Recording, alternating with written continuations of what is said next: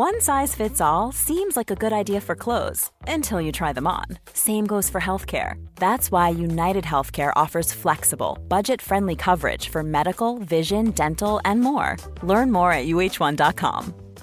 Ready to pop the question? The jewelers at BlueNile.com have got sparkle down to a science with beautiful lab-grown diamonds worthy of your most brilliant moments. Their lab-grown diamonds are independently graded and guaranteed identical to natural diamonds, and they're ready to ship to your door. Go to BlueNile.com and use promo code LISTEN to get $50 off your purchase of $500 or more. That's code LISTEN at BlueNile.com for $50 off. BlueNile.com, code LISTEN.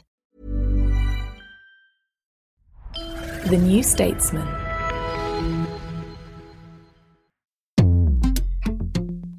Hi, I'm Anoosh. I'm Freddie. And we're firing the emergency podcast klaxon.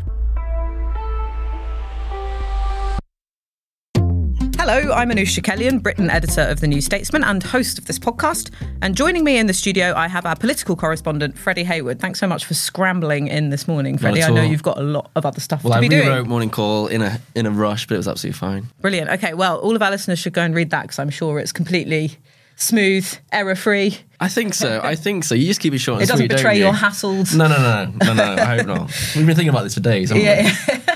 So we haven't done this in a while because we haven't had any big sackings or resignations for a bit. But Suella Braverman has been sacked this morning as Home Secretary and asked to leave the government completely.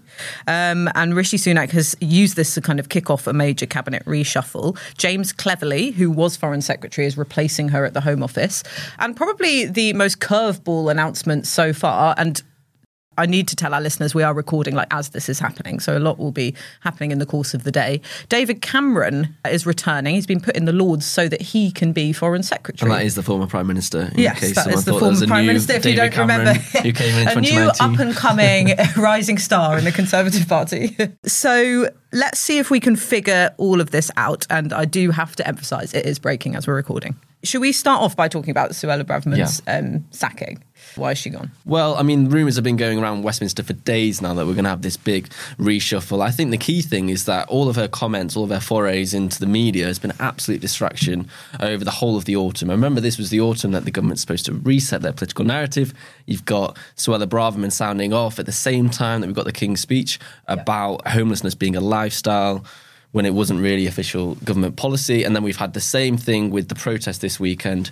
She came out and said they were hate marches, which attracted a lot of criticism, whatever you think about that. And it continued through the weekend. So I think for Number 10, it was getting to the point where she was both undermining Rishi Sunak's authority and distracting from their broader political mission. And she's been a loose cannon for a while. I remember speaking to people who work closely with her during the Conservative Party conference last year when she was making her kind of freelance comments about Britain having a benefit street culture and her dream being a Rwanda plane taking off on the front page of the Telegraph. And even then she was causing some worries within the party about the way that she was just saying what she liked. And then, of course, earlier this year, we had her speech to the think tank in Washington talking about how multiculturalism has failed. And that's something that Rishi Sunak has actually disputed. So there was clearly a difference between at least the tone in which the Prime Minister and the Home Secretary talked. Yeah, this is one of the interesting things because is there that much difference between her policy on the boats and Rishi Sunak's? I'm not sure there is. And it's one of the reasons that I don't think necessarily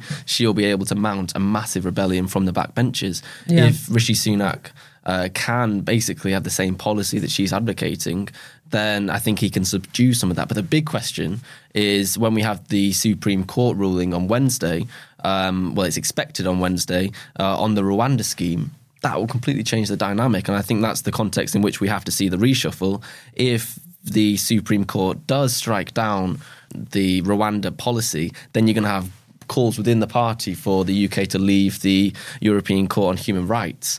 So that's another lightning rod, another focus for the right-wingers within the party to coalesce around, and Suella Braverman could be at the front of that charge. Yeah, and so why did he leave it to sort of the Monday morning after this weekend of protests? Because that was the precipitative element of her departure from government, wasn't it? The way that she approached the policing of the pro-Palestinian march this weekend that coincided with Armistice Day. Yeah, so she's been very critical all week of the police, essentially suggesting that they should have banned the pro-Palestinian protest. The police said no because they didn't think there was enough intelligence to suggest that there's going to be a serious risk of there's going to be a risk of serious disorder. Yeah. And I think number 10 perhaps were just waiting to see what happened.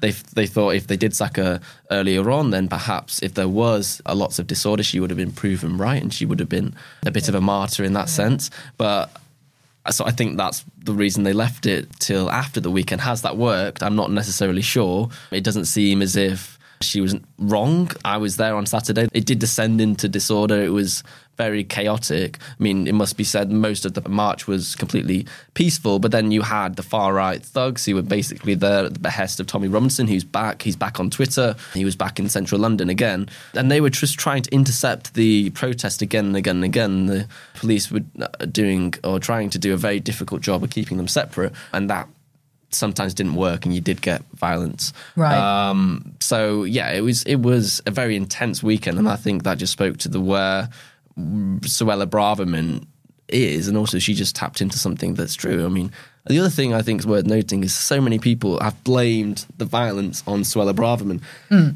As if anti-Muslim bigotry in this country or anger about immigration is only here because Suella Braverman made some comment in the papers the week before. No, of course, it's much more fundamental than that. It's been going on for a very long time. We saw a very similar pattern back in 2017 when you had the Al-Quds protest.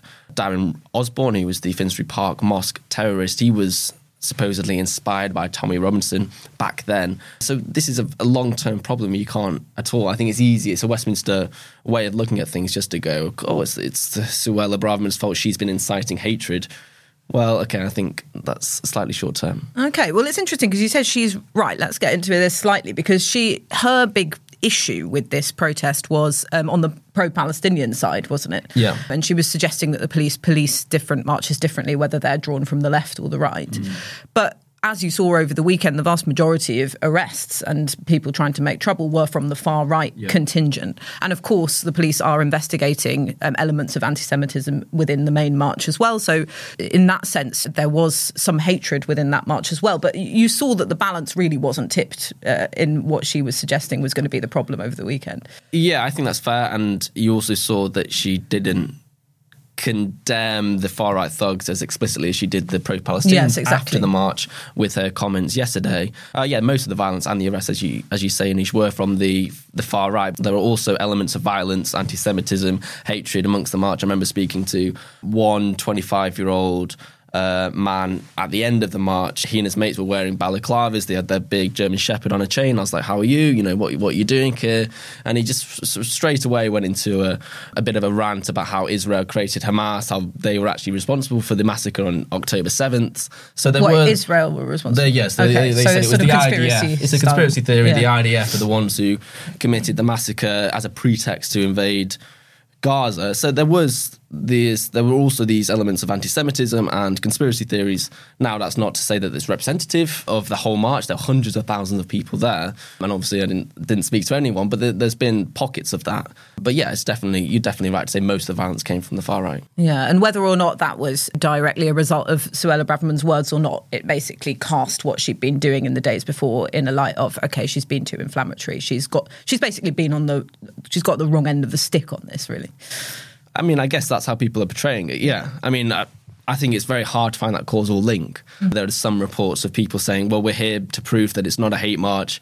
Yeah, okay, this has also been billed as the biggest march yet for quite a long time. So I don't think the two are necessarily causally related. But also, it just, as I said earlier, it neglects the fact that we need to look at the long-term issues here. Why is it that we've got the far-right coming to London? Are we looking at the policing here? Are we looking at anti-Muslim bigotry? There was also lots of racist chants from them. So there are undercurrents that need analysing rather than just a Westminster debate about what the Home Secretary might have said as part of her political posturing for the leadership. Yeah, and I do remember going to cover some of the sort of so-called UK Yellow Vests marches and things, and you did see this group of people come out for some of the Brexit marches to clash with the People's Vote marches. Yeah. Some of the anti-lockdown is connected to some of these groups. So you do get these groups of people coming to London to try and stir up trouble every time there's a different cause. Whether they agree or not with it. The Tommy Robinson Telegram account for the past 5 days has just been full of a combination of conspiracy theories, a combination of Elon Musk videos, a combination of Douglas Murray videos. Yeah. So there's a web of causes, I think, that amongst the far right always get connected. It's often related to online radicalization. It's often related to conspiracy theories, and these things express themselves in different ways. Yes, and the whole sort of Westminster wisdom was Sunak hadn't sacked Braverman yet because she'd cause him more trouble on the backbenches. Yeah. How true is that? I mean, how much support does she really have?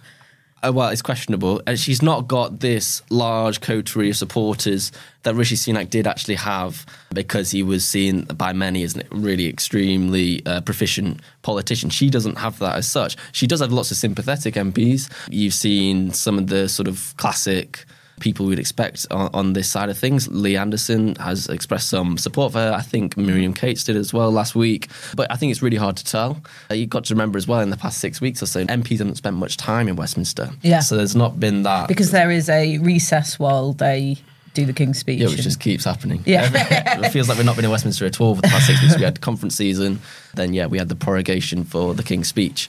So that is the big question, I think. Can she corral that support within the party and cause some serious problems for Sunak? And how fair is it? Because I agree with you. I think there's quite a lot in substance that's similar between what she was saying and what some more, maybe in more mannered terms, some other ministers were saying. So, Rishi Sunak, Oliver Dowden, and then you had Alex Chalk, the Justice Secretary, and Tom Tugendhat, who was seen as more sort of liberal MPs, saying the same things basically about this march, not trusting the police to police it properly and saying it would be better if it didn't go ahead. Yeah, I mean, it's very noticeable that people often or always talk about the tone of the Home Secretary rather than actually engaging with their arguments.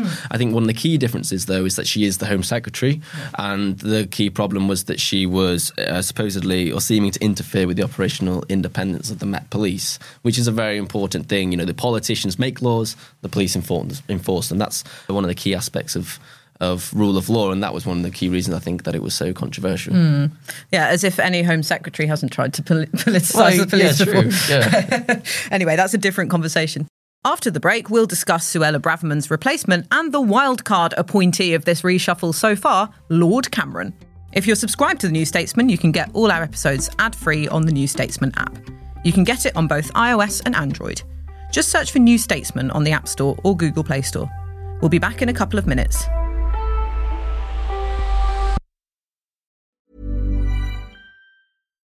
Millions of people have lost weight with personalized plans from Noom.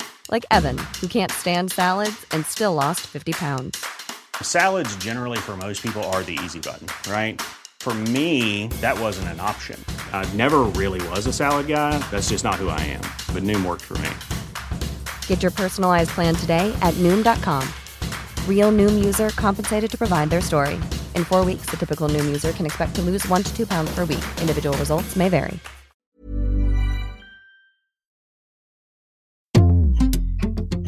So let's quickly talk about James Cleverly before moving on to Cameron. He is actually quite an experienced cabinet minister now. He's been around for a while in these big roles, Foreign Secretary. How do you think he'll fare at the Home Office? Because it is a basket case of a department. And like you say, that Rwanda ruling is coming up, which is going to be a very delicate matter.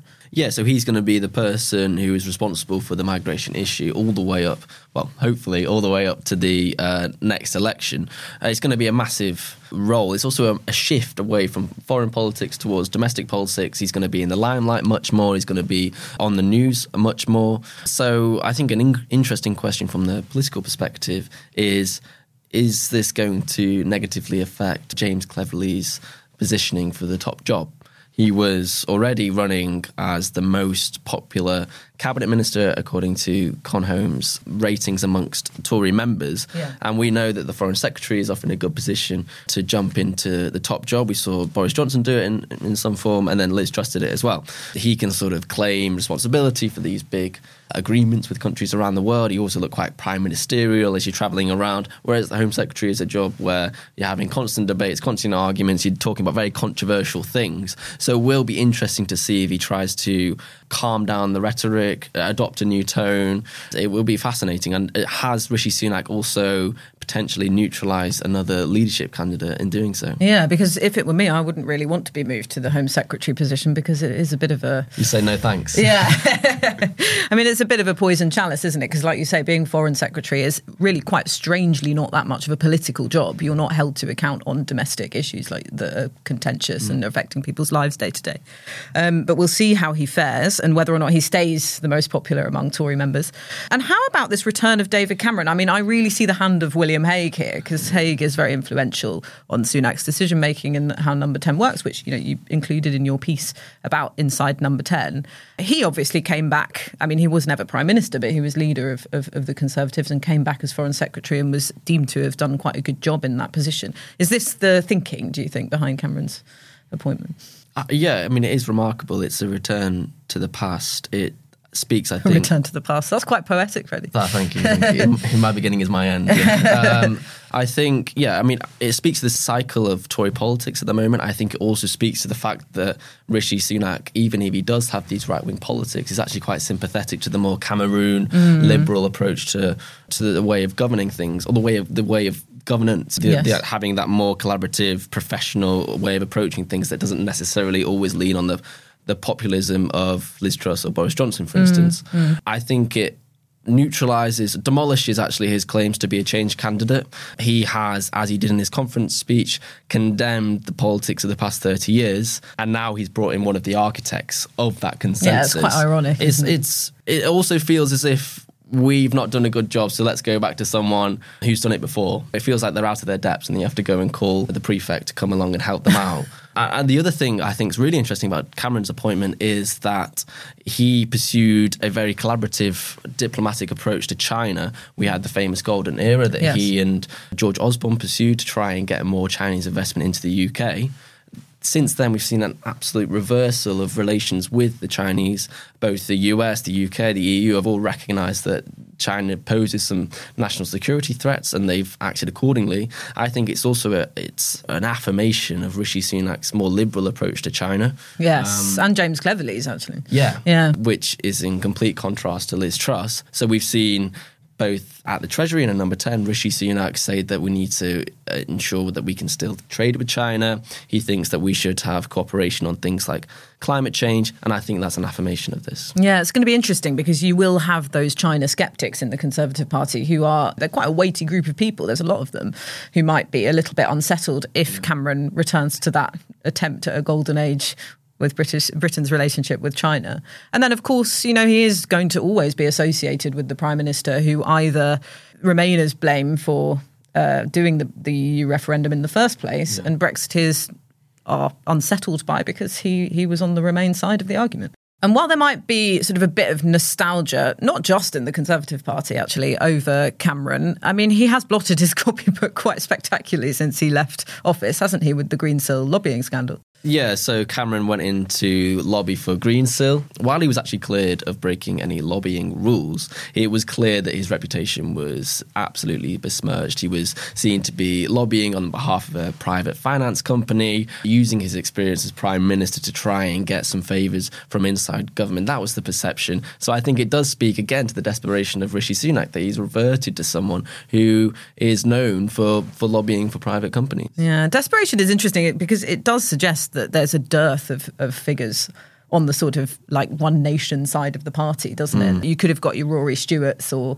your Dominic Greaves to come in, but they've all gone. Yeah, and also I wrote about this last week or so. I do think there's a strong argument to make that Rishi Sunak has given up on winning the next election. I think that's why you saw he was so excited, so focused on the AI summit, because that was a legacy project. It was not necessarily about winning votes and trying to fight back. It was about securing a legacy for himself once he leaves office, and maybe having someone come in with such experience, even if they're not going to be that politically helpful, says the same. So he's been put in a Lord so that he can be in government. How does that actually work? Because we haven't had this situation where someone's held one of these great offices of state for a long time from the Lords. Obviously, we do have Lords ministers, but they're not high profile. No, so you've got lots of Lord ministers. The Minister for Investment, for instance, is a Lord. I think he's called Lord Dominic, if I got that right. I can't remember his second name. But what happens is that they basically are held to account in the Lords as MPs who are ministers are held to account in the House of Commons.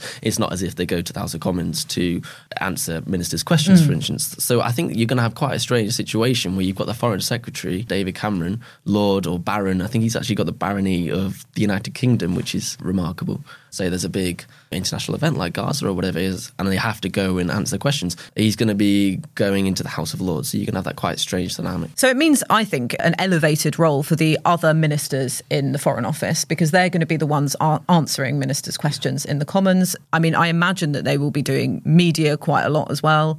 And of course, in the Lords, the peers operate sometimes quite independently. They don't always vote along party lines. They're not as in hoc to their whips. When MPs are held to account, it is far more political. So I do think that it's going to put a lot of pressure on that Foreign Office team. Yeah, so you've got some senior figures. You've got Andrew Mitchell, for instance, who's a former chief whip and was a senior part of Cameron's government, actually, back in the day. So he was responsible for international development at the moment. You might also see him, as you say, Anoush, playing a greater role in answering questions in the House of Commons.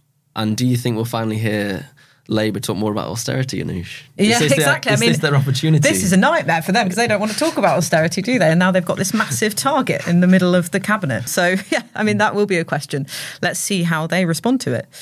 Thanks so much, Freddie, for coming in and doing this. I know you've got to get back to your desk and do more filing on this reshuffle. I'm sure. I've got another podcast to do. Have you? Yeah. Oh, God. Okay. Stuck in the studio. But there will be developments throughout the day, and we will, of course, pick up the entire reshuffle in our next episode. Thanks so much for listening, and there'll be more in-depth analysis on the way on Thursday. So come back then for more from us. In the meantime, Freddie will be covering the latest in the New Statesman's daily politics email, Morning Call. Freddie, how can people sign up for that? There's a link in the description, so just click on that. As ever, if you'd like to submit a question for us to discuss on a future podcast, you can do so at newstatesman.com/youaskus, or put one in the YouTube comments. You've been listening to the New Statesman podcast with me, Anoush Shakelian, and my colleague, Freddie Hayward. Follow us on your podcast app to make sure you get new episodes as soon as they're released. You can also watch video from this podcast on our YouTube channel. Just search YouTube for The New Statesman. This episode was produced by Chris Stone.